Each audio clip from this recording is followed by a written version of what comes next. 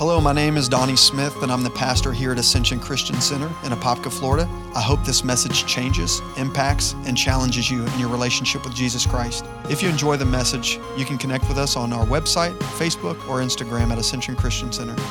Thank you, and enjoy. Amen. If you have your Bibles, I want you to go to Matthew chapter 4 and just hold your finger there. We're going to read verses 1 through 11 together. And I'm going to talk about a couple different scriptures, and we're going to have fun today. Amen. We're going to have fun. I said we're going to have fun. Amen. All right, Matthew chapter 4, verse 1 through 11. You don't have to go to this specific chapter and verse with me, but I do want to, I want to just release it before we go to Matthew. Is that okay? I'm getting just a tiny bit of feedback here, if we can kind of bring that down just a little bit. So as of late, the past few weeks, I've been talking about this whole concept of going back to the garden. Who was not here last week? Did I preach last week? It was last week, right? Back to the garden. I'm a guy. I don't you guys forget. I can't even tell you what I had for lunch yesterday. What guy can tell me what he had for lunch yesterday? No guys are raising their hands. See what I mean? So I've been talking about this whole concept of going back to the garden. Who was not here last week? Show your hands. Okay, only a couple people. The Lord has really been ministering to me about this subject. You probably wonder, what does that mean, going back to the garden? Aren't we supposed to move forward? The Bible says we go from glory to glory and faith to faith. Aren't we supposed to move forward? Absolutely. And throughout this little series that we're going to be doing, there's probably going to be, 2, 3, 4 more sermons that are going to comprise of this whole Back to the Garden series. And I think it's going to be great. My whole intention for teaching these topics is really because I want to see revival spark for the church, not just this church, but the church at large. And sometimes in order to go forward, you have to go backwards, right? Amen. And last week we talked about going back to the garden, but the subtitle was separation. Everybody say separation. It was talking about what happened in the garden, how when Adam and Eve chose to eat of the forbidden fruit, how there was a separation and a gap in their relationship with God that took place. And that once known fellowship, that intimacy that they once knew was now broken completely. They were once able to talk with God, walk with God in the garden, and the presence of God was familiar to them. They had direct access. They didn't have to fast. They didn't have to give a $1,000 offering in order to get God's blessings of His presence. They didn't have to do anything. They didn't have to work it up through intercession. They didn't have to create a prayer room. They didn't have to create a prayer garden. They had direct access to the Father. How many want that for their own lives? How many want direct access? Well, when Jesus died, that access was granted. Everything that was blocked up, stopped up, broken because of Adam and Eve's fall has now been accessible to us as sons and daughters because of the sacrifice that Jesus made. And it all sounds good. We hear this stuff, but if the truth were to be known about me and you, we really don't live that kind of life, do we? Some of you are sitting in this room today who need answers to certain issues that you have in your life, in your marriage, in your finances, some maybe unanswered prayers, or maybe a lack of direction in a certain career path, or maybe you're battling in your marriage in regards to something, or maybe it's a loved one who's lost and you don't know what else to do. You've cried all the tears you can cry, and you've prayed all the prayers you can pray, and you just don't see any breakthrough in that area of your life. But I really firmly believe there is a relationship that we can have through Jesus Christ with God the Father that is direct fellowship like Adam had with God in the garden, as well as Eve. Where are the ladies at? Come on, ladies included. Amen? So that is the whole reason for this series, in order for us to go forward in revival, if that's what we are wanting to do. Amen? Okay. I want to read Genesis chapter 3, verse 24. Okay? Genesis 3, verse 24, it says this: And so he, meaning God, drove out the man, and he placed cherubim at the east of the Garden of Eden. This is after the fall. This is after the disobedience. So this is a result of what happened as a result of them taking of the forbidden fruit. And it says this, and a flaming sword which turned every way to guard the way to the tree of life. In other words, God kicked them out of the garden as a result of their disobedience. Say, God kicked them out. And so in Matthew chapter 4, we're picking up where God left off. Jesus in Matthew chapter 4 is the first thing that happens. In other words, where Adam and Eve fell when she saw that the tree was good for food, pleasant to the eyes, desirable to make one wise, Jesus goes through the same three temptations that Adam and Eve just went through. And the gap between Matthew chapter 4 and Genesis 3 is a long 6,000 year period. Amen? I want to watch this because I kind of want to preach and I want to teach a little bit. Is that okay? So we're going to do a lot of scripture reading because I want you to be scripturally sound with this. Amen? Matthew chapter 4, I want you to watch this. Verse 1, then Jesus was led up by the Spirit. I want to underline that word, led by the Spirit, because he's about to have an encounter with Satan, yet God led him into this. The devil didn't trap him into this. The Lord led him into a fight with the devil. Because if God were going to use Jesus to restore everything that Adam lost, God would have to use Jesus to restore that very thing. Amen? Matthew chapter 1, then Jesus was led up by the Spirit into the wilderness to be tempted by the devil. And when he had fasted 40 days and nights, afterward, he was hungry. We can hardly get through one meal without getting hungry. Now when the tempter had came to him, he said, if you are the Son of God, everybody say if. If you are the Son of God, command that these stones become bread. And he answered and said, it is written. This is what Jesus did to combat the devil. He used the scripture against the devil. He said, man shall not live by bread alone, but by every word that proceeds from the mouth of God. Then the devil took him into the holy city and set him on the pinnacle of the temple, which would have been Solomon's temple at that time. And he said, if you are the Son of God, throw yourself down. I want you to take note that every time the devil is tempting, at least in the first temptation, in the second one, he's questioning him with the if. He's wanting Jesus to question whether or not he is actually the Son of God. Everybody take note of that. Okay? Throw yourself down, for it is written, God, shall give his angels charge over you, and in their hands they shall bear you up, lest you dash your foot against a stone. And Jesus said to him, it is written, you shall not tempt the Lord your God. Again, the devil took him up on an exceedingly high mountain and showed him all the kingdoms of the world and their glory. And he said to him, the devil said to Jesus, all these things I will give you if you will fall down and worship me. Hold on. They already belong to Jesus, so how are you going to give me something that already belongs to me? Then Jesus said to him, away with you, Satan, for it is written, you shall worship the Lord your God, and him only you shall serve. Then the devil left him, and behold, angels came and ministered to him. Each time you come out of a season of warfare, you're always going to be met with ministering angels coming to you and comforting you. Each time you come out of a season of warfare, and warfare is important because warfare, when you come out of that, it is to build your faith. The Bible says in John chapter 15, I know I'm taking a little bit of a rabbit trail here. He says, have you ever had like a season where you've been really, really fruitful, and right after that season, you have to be really careful because then God comes in and cuts you? When you have fruit, always know that right behind that season is going to come of a defruiting season where God is going to come and cut some branches, but he does that so you can produce more fruit. So, but also on the flip side, after every season of warfare comes a season of fruitfulness. Amen? And that's exactly what happened here with Jesus. What am I saying all this for? What am I trying to extract or extrapolate from Genesis and Matthew chapter 4? These are the same three temptations that Adam and Eve faced in Genesis 3. When she saw the tree was good for food, that was the lust of the flesh. When she saw it was pleasant to the eyes, desirable to make one wise, that was the pride of life. And the lust of the eyes was she saw that it was good, right? The lust of the eyes, the lust of the flesh, the pride of life, which Jesus talked about, and it's also indicated in the epistles. So where Adam and Eve fell, like I said before, Jesus picks up 6,000 years later in what he called the wilderness. If you look at verse 1, he was led by the Spirit into the wilderness. In Genesis, I read that they were forced outside of a garden. I indicated this last week. So what is outside of a garden when Adam and Eve got put outside of a garden? A wilderness.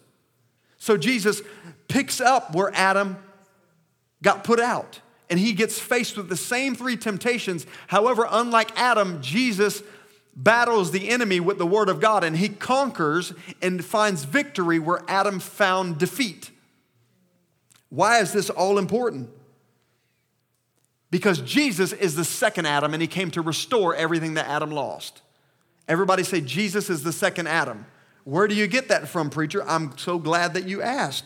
1 Corinthians chapter 15. Let me build the framework and we're going to have some fun. 1 Corinthians chapter 15, if you could put it up on the screen.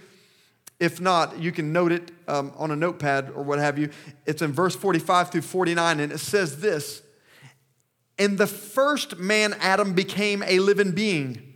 The last Adam became a life-giving spirit." Who's the last Adam? Come on, talk to me, church.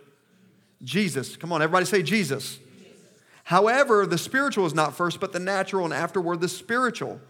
The first man was of the earth," meaning Adam, "made of the dust. The second man is the Lord from heaven. As the man of the dust, so also are those who are made of the dust, and as is the heavenly man, so also those who are heavenly. And as we have been born in the image of the man of the dust, we also shall bear the image of the heavenly man." Who is that heavenly man we're talking about? We're talking about Jesus. So Jesus is the second Adam. So Jesus came to close the gap, that separation that we were talking about last Sunday between us and God. Amen? So I want to minister from a subject this morning called closing the gap. Everybody say closing the gap. In order to get back to that grandeur that we've seen indicated in Genesis chapter 1 and 2 before the fall, we will have to go through similar times of testing and trials if we're going to get back to that original fellowship that God intended for man and woman to have with him. Can you say amen? I know that's not a whole lot to shout over because Jesus died. I want to make this clear. We cannot take the place of Jesus, but Jesus also said, "Take up your cross and follow after me," right? So if we are going to reap the benefits that Jesus had with God the Father, which is a rich relationship, right? In the garden that Adam had, that Eve had with God, we will have to go through similar testing and trials if we're going to get there. Trials is always a sign of where you're going.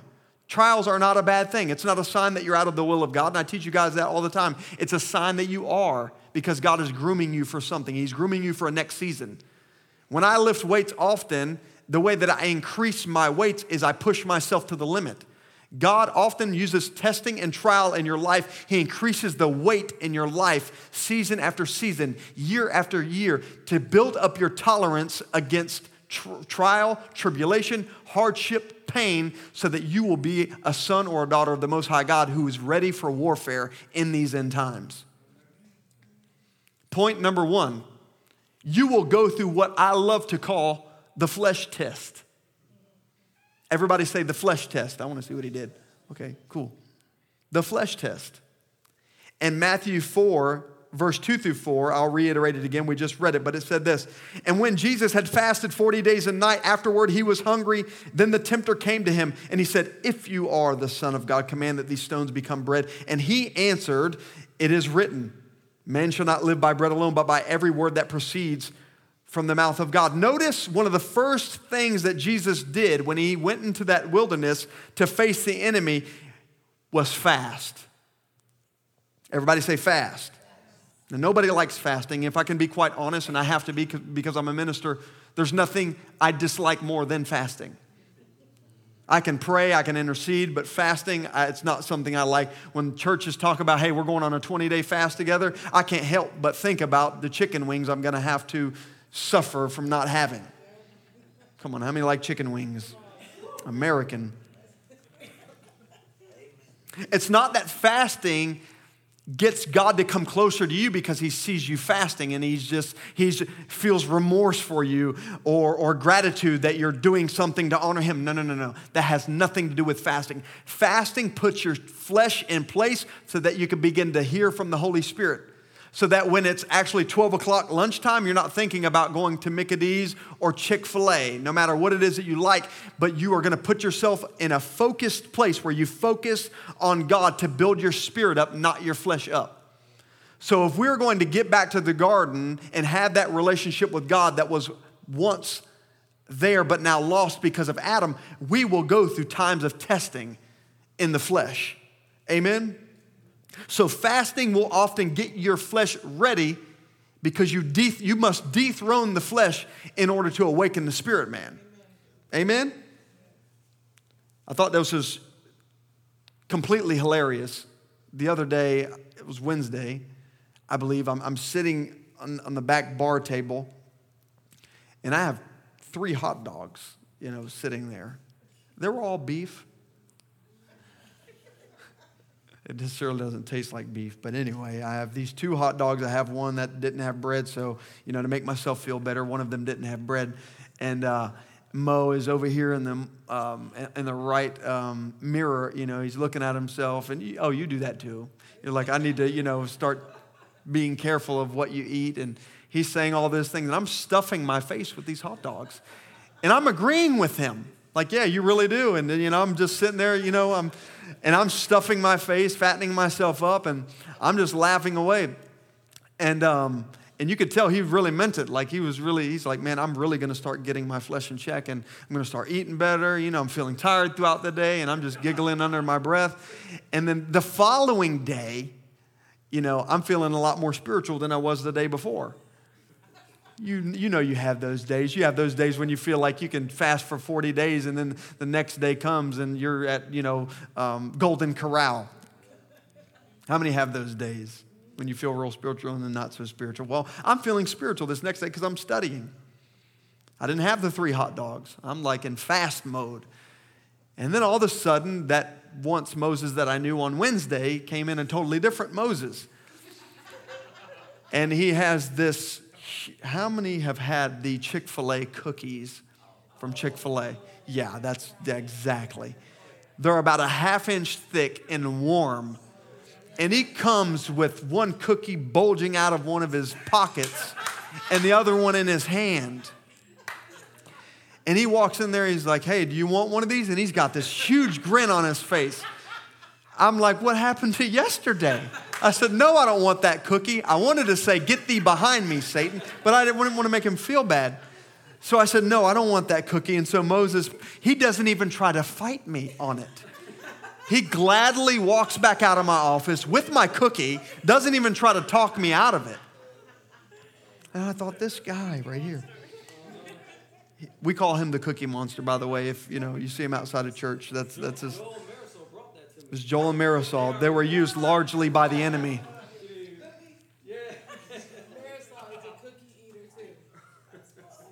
This is a funny story, but the reality of it is we are very finicky spiritual people. All of us. Look at your neighbor and says, you're finicky. Look at your other one. You're finicky.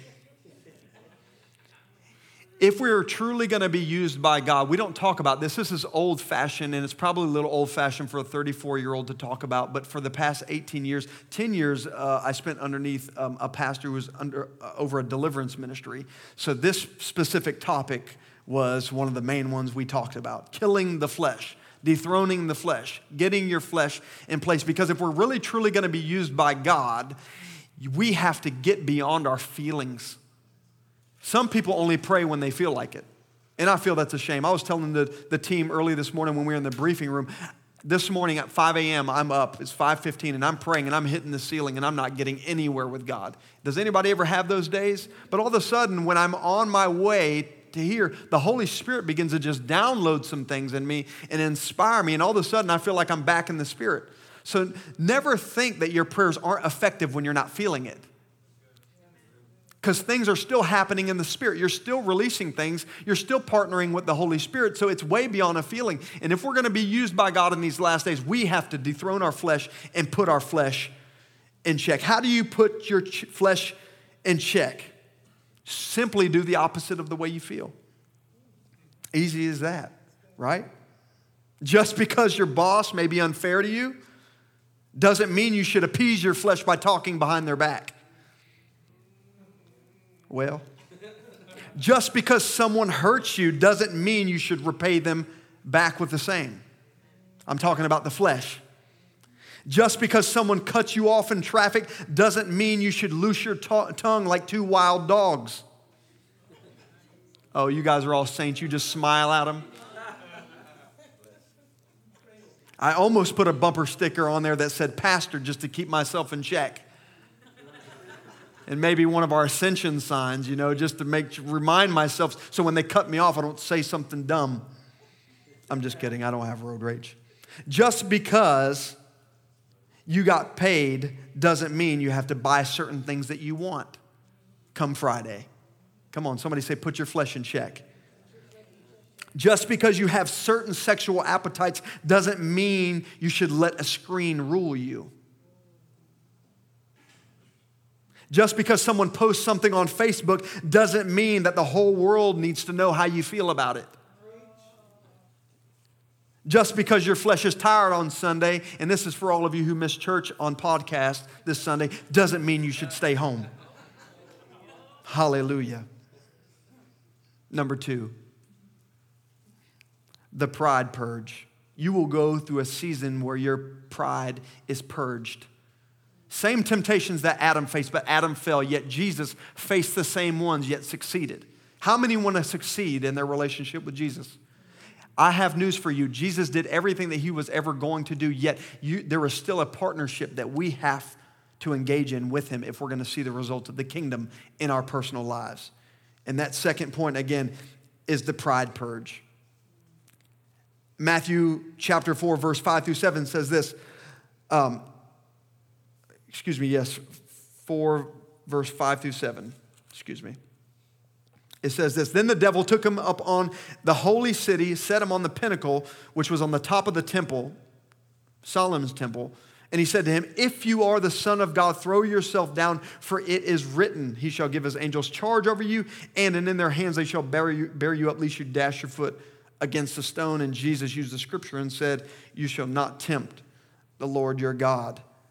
So the pinnacle of the temple is about a 150-foot wall. How many are afraid of heights in here? Okay. So you're going to get me when I'm about to tell you. But let me tell you about this wall. This was Solomon's temple. This wall was about 150 feet. This specific area where Satan took him on the pinnacle, the Kidron Valley was there, right? So from the wall was only 150 feet. However, if Jesus were to jump off the wall, the end of the valley, from the top of the pinnacle to the end of the valley was about 450 feet. 400 to 450 feet. So a big drop. So I don't blame Jesus' response here. Don't tempt the Lord your God. I've painted houses for a living for 18 years, close to 20 years now. And when I first started out, my older brother, Daniel, he's taught me, don't tell him I said this, taught me much of what I know. I won't say everything. And so he would be up on the roof, and we're talking 2 and 3 stories in the air, and you have to literally stand on the tip of the edge of the roof. So we're talking 30, 40 feet. I remember there's times when there was empty pools. These were new homes. We'd have to put these huge walkboards and then a 40-foot ladder on top of this empty walkboard. So I understand this Kidron Valley and the top of this temple type of thing, because if you drop and you fall, that's it. You're done. And so I don't blame Jesus' response, because he's like, don't tempt the Lord your God. Because my response to my brother oftentimes when he would say things like this, boy, stop being scared. God's got control of this. You're not going to fall. And my response would have been like Jesus' response. Like, I'll let you tell it, kind of thing. I don't want to stand near this roof. There's huge risk here. Like, I'm not going to over-spiritualize it. It almost seems like there's a bit of sarcasm in Jesus' response. I didn't see this until like yesterday or the day before, when Jesus said, I'm not going to tempt the Lord my God. Because there was 2 things that were going to happen. Either Jesus would have jumped and he would have tempted the Lord, and Jesus could have plummeted to his death, and then he would have aborted all the 6,000 years that God had been preparing for Jesus. Or the angels would have bore Jesus up so he didn't dash his foot against a stone, but he would have done it in the exact area where lots of people would have seen it, but he would have got notoriety as a result of his pride, not God's will. You see? He would have been building his kingdom out of pride, and that's what the whole kingdom would have been rooted in if Jesus would have jumped off of that temple. Everybody with me? And Satan's kingdom operates mainly by a spirit of pride. Everybody say pride. His greatest weapon is deception, but his strength is in pride. That's how Satan operates. There's 4 main things that the satanic kingdom operates under, but its main thing is pride. Other one is fear, deception, and manipulation. But pride is the most dangerous one. Now watch this. Listen to this, Rebecca. Pride is the most dangerous one because it's the only spirit that can operate fully, in full function, in the presence of God. I have seen this firsthand. Not fear, maybe not even some manipulation. I'm talking about a spirit of pride. I've been alongside ministers for over 15 years. I have seen this in the front row, that a spirit of pride be in operation, and still the gifts of healing are in operation, gift of signs, wonders, miracles, healings, you name it, but yet the spirit of pride is driven behind that. And I thought to myself, why is this the case, Lord? Why are you trying to purge us from pride? He said, because even Satan, imagine this, heaven is free of sickness, disease, sorrow, pain, tears, but it wasn't free of pride. This is why you still see it at work in the church at large today. Because God, for some reason, allowed pride to enter into Satan's heart and still be in operation in heaven. Because what Satan began to do is he wasn't the light, but he went to the light and began to see the reflection off of him. Now he began to think that the reflection on him was his own light, and hence he developed a spirit of pride and took a third of the angels out with him. God purge our church from a spirit of pride. Many of us do not walk in the fullness of what God has for us is because of a spirit of pride. You'll know a spirit of pride because here's what pride does. It never admits where it really is. And it always thinks that it's further in God than what it really is. How you doing today? Can I pray for anything? No, doing perfect. Pride. Amen? Hurting, knowing that you need an answer from God. Yet pride oftentimes protects us from the blessing, keeps us from receiving from the blessings of God, all because of that spirit. Amen? As I said before, I've seen this on a front row of a church for many, many years that I served on as a leader. I was one of the young adults leader at a local church here in Apopka. I was member number 4,000 and such. We grew up to almost 10,000 people within 12 years. It was an amazing movement here in Apopka. And little by little, I won't mention his name due to honor. He is now, my ex-pastor has now passed. But I've seen this in full operation. He was a humble man. I mean, just amazing. Everybody knows the end of his life, but not everybody knows the whole story. You know how some people like judge the end of it and they think they know the whole story. Well, that wasn't always the whole story. He was a humble guy, and he taught me so much. The faith that I preach now, I've received much of that through being mentored through his ministry. And but little by little, as the cameras came in and TBN being live streamed on TBN week after week, year after year, and spilling over with 10,000 members, we were doing 3 services each week, and it just exploded. No, 4 services. We do 3 on Sunday, and we do 8 o'clock, and we do 11 o'clock and 1 p.m., and just we're brimming over with people. Parking lot always full. It was amazing. But little by little, as the smoke and the lights began to blind him, he got sidetracked, and he ended up being found in a hotel, overdosed on drugs. Because of pride. Because of pride. So you can imagine how I feel about large numbers of people. It's not that they scare me, because we all want to see this place full. But I would rather have a place with few with the presence of God than to have it brimming over with lots of people and get blinded by all of the external things. I was thinking about this in worship. You can go to a concert and get energy due to crowds of people. And some people think, I've gone with church people, man, wasn't the presence of God strong? And I'm like, no, God's presence actually wasn't here at all. There's a certain energy that lots of people can create, but then we call that presence. That's not God's presence. That's just the natural energy that crowds of people bring. I can't wait till this church maybe has, I don't care, 10 people in here and the glory of God falling. The glory will bring the people, but lots of people don't bring the glory. It only takes a few to bring the glory. It takes 3 people. As a matter of fact, my Bible says if 2 or 3 are gathered in my name, there I am in the midst of them. Amen? So I'd rather grow in presence first and then grow in numbers. But let's get the presence down first. I'll leave this last point with this. I read this book called The Final Quest from Rick Joyner. Probably one of the better books that I've ever read. And in this book, it is how do I describe this? He gives a spiritual depiction of what the church looks like. And he goes through all of the stages of climbing up. There's this mountain in this book. He describes the mountain on getting to the mountain, which is called the Mountain of Salvation, which is at the bottom. And then he goes through this whole story of what the person, man or woman of God, how they develop as they climb this mountain. And at one phase, they start with this cloak of humility. And it's a cloak, it's a tattered cloak, like a brown one that you would see in maybe the biblical days. But then over time, as they learn to fight these specific enemies, like he relates them to spirits as they climb the mountain, God gives them upgrades with armor.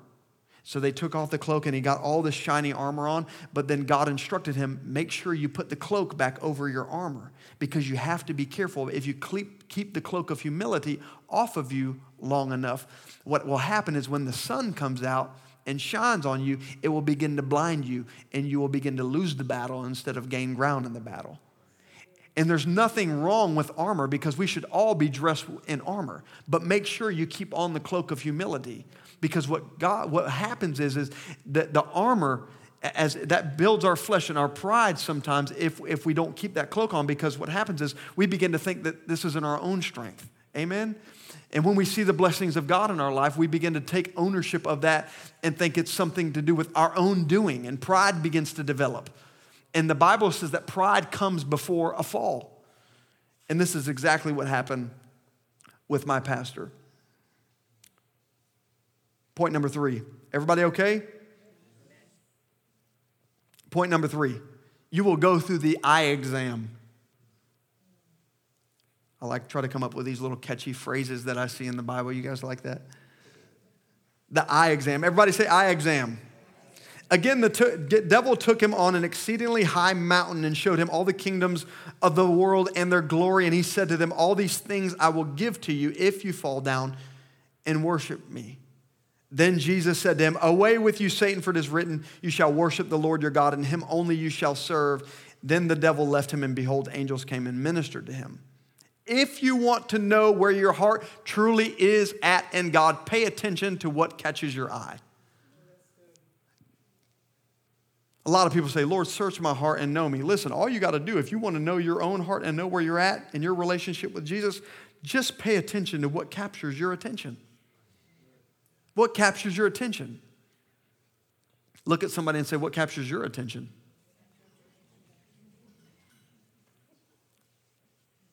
I personally live by 3 principles.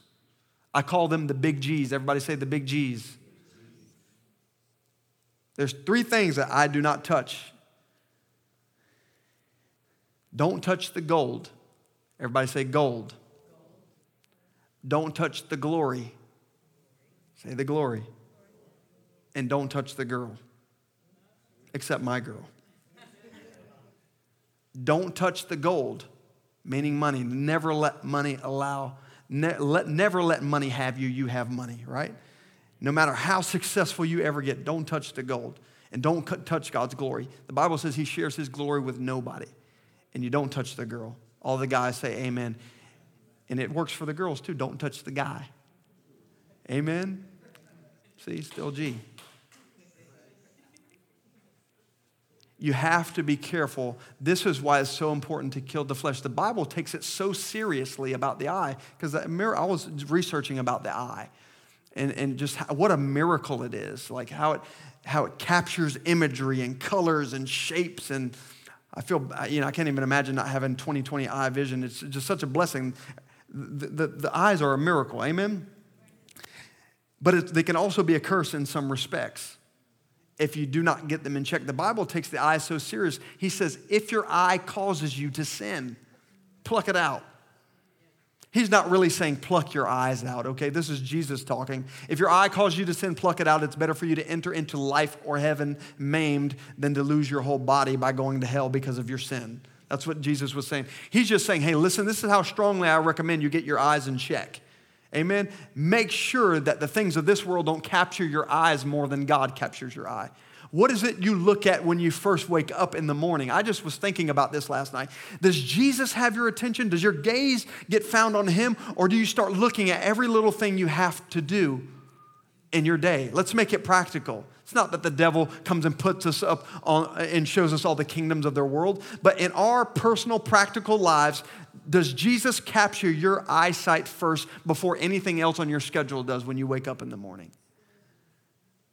What are you looking at? What has your attention? Look at somebody and say, what has your attention? I'll tell you what's had my attention lately, if I can be quite honest. I don't know if there's any other car. I was telling Moses this. My wife is, maybe you guys can talk to her and pray for her. I have been researching a 1957 Bel Air, and it's gotten pretty bad, and it definitely has my eye. Definitely has my eye. Teal. She's like, you're not getting one for another 20 or 30 years. And so I'm researching this vehicle, and they can range anywhere from $30,000 entry level basic to over $200,000. So they're getting really expensive. It's like 60-year-old. It's a classic car. It's the most beautiful car there is. If I had a picture, I would show you. But that's been capturing my attention. I'm kind of just being funny because where you invest most of your time is an indication of where your heart is and what your eyes spend the most time doing. You know what really hurts me and I believe hurts the heart of God? There are some times I've spent more time on YouTube watching videos than I've spent time with Jesus. Amen? And I believe, the Bible talks about the devil, the enemy, everybody say the enemy, is the prince and power of this world. You know what that means? The prince and power of the air. The prince and power of the air. I believe he's talking about technology these days. Prince and power of the air, how technology moves and how capturing and how addictive it is to the eyes. And so I believe Satan's one of his greatest weapons today, and one of the greatest blessings, I believe, also is technology. But it robs much of us of our family time, of our friendships, of our relationships. We have to make sure that we get our eyes in check and make sure it's on the right things. Amen? Hallelujah. I love this scripture right here. It's found in Matthew 6:22, and I'm almost done. It says this, the lamp of the body is the eye. Therefore, if your eye is good, your whole body will be full of light. In other words, if you're looking at good things, your body will be full of light. But if your eye is bad, your whole body will be full of darkness. If, therefore, the light that is in you is darkness, how great is that darkness? Amen? Point number 4. This is the last point. This is short. This was just more like a teaching today. Point number 4 is you will go through an identity evaluation. If we're going to go back to the garden, we're going to go through an identity evaluation. Now, I want you to notice something right here. Notice at the beginning of the first 2 temptations, the devil says this, and I indicated this earlier. If you are the Son of God, turn these stones into bread. If you are the Son of God, do X, Y, Z. Somebody say if. If you are. He was trying to get Jesus to question his identity. Now, if Jesus would have done the miracles, there would have been an indication in Jesus' heart that he didn't believe that he was truly the Son. Because people who are truly secure in themselves don't have to prove themselves. When you are secure. Now, I want you to look all the way back at Adam and Eve when we read this last week, because they went through a similar question. In Genesis 3, verse 4 through 5, it says this, "Then the serpent said to the woman, 'You will not surely die if you take of this fruit. For God knows in the day that you eat of it, your eyes will be opened and you will be like God, knowing good and evil.'" Hold on. They exchanged the truth that they were like God for a lie that they're not. Because had they been secure in themselves and knew without a shadow of a doubt that they were a child of God, that they were a woman of God, that they were a man of God, they would have never ate of the forbidden fruit. Because they were trying to achieve something more. God is holding something back from me. Amen? And so they exchanged the truth. And you know what I really believe? I believe that the apple was much more than simply a fruit. It was a belief system. It was a belief system. In Genesis chapter 1, verse 27 said, "And we shall make man in our own image and in our likeness." They already were like God. There was no reason for them to continue to try to be like God. They already were made in his image. Thanks so much for joining us. We hope this message impacted you today. If you'd like to support Ascension Christian Center, simply go to ascensionchristiancenter.com and click the Give tab, or text ACCFL to 77977. Interested in hearing more? Check back weekly for new messages. Have a great day.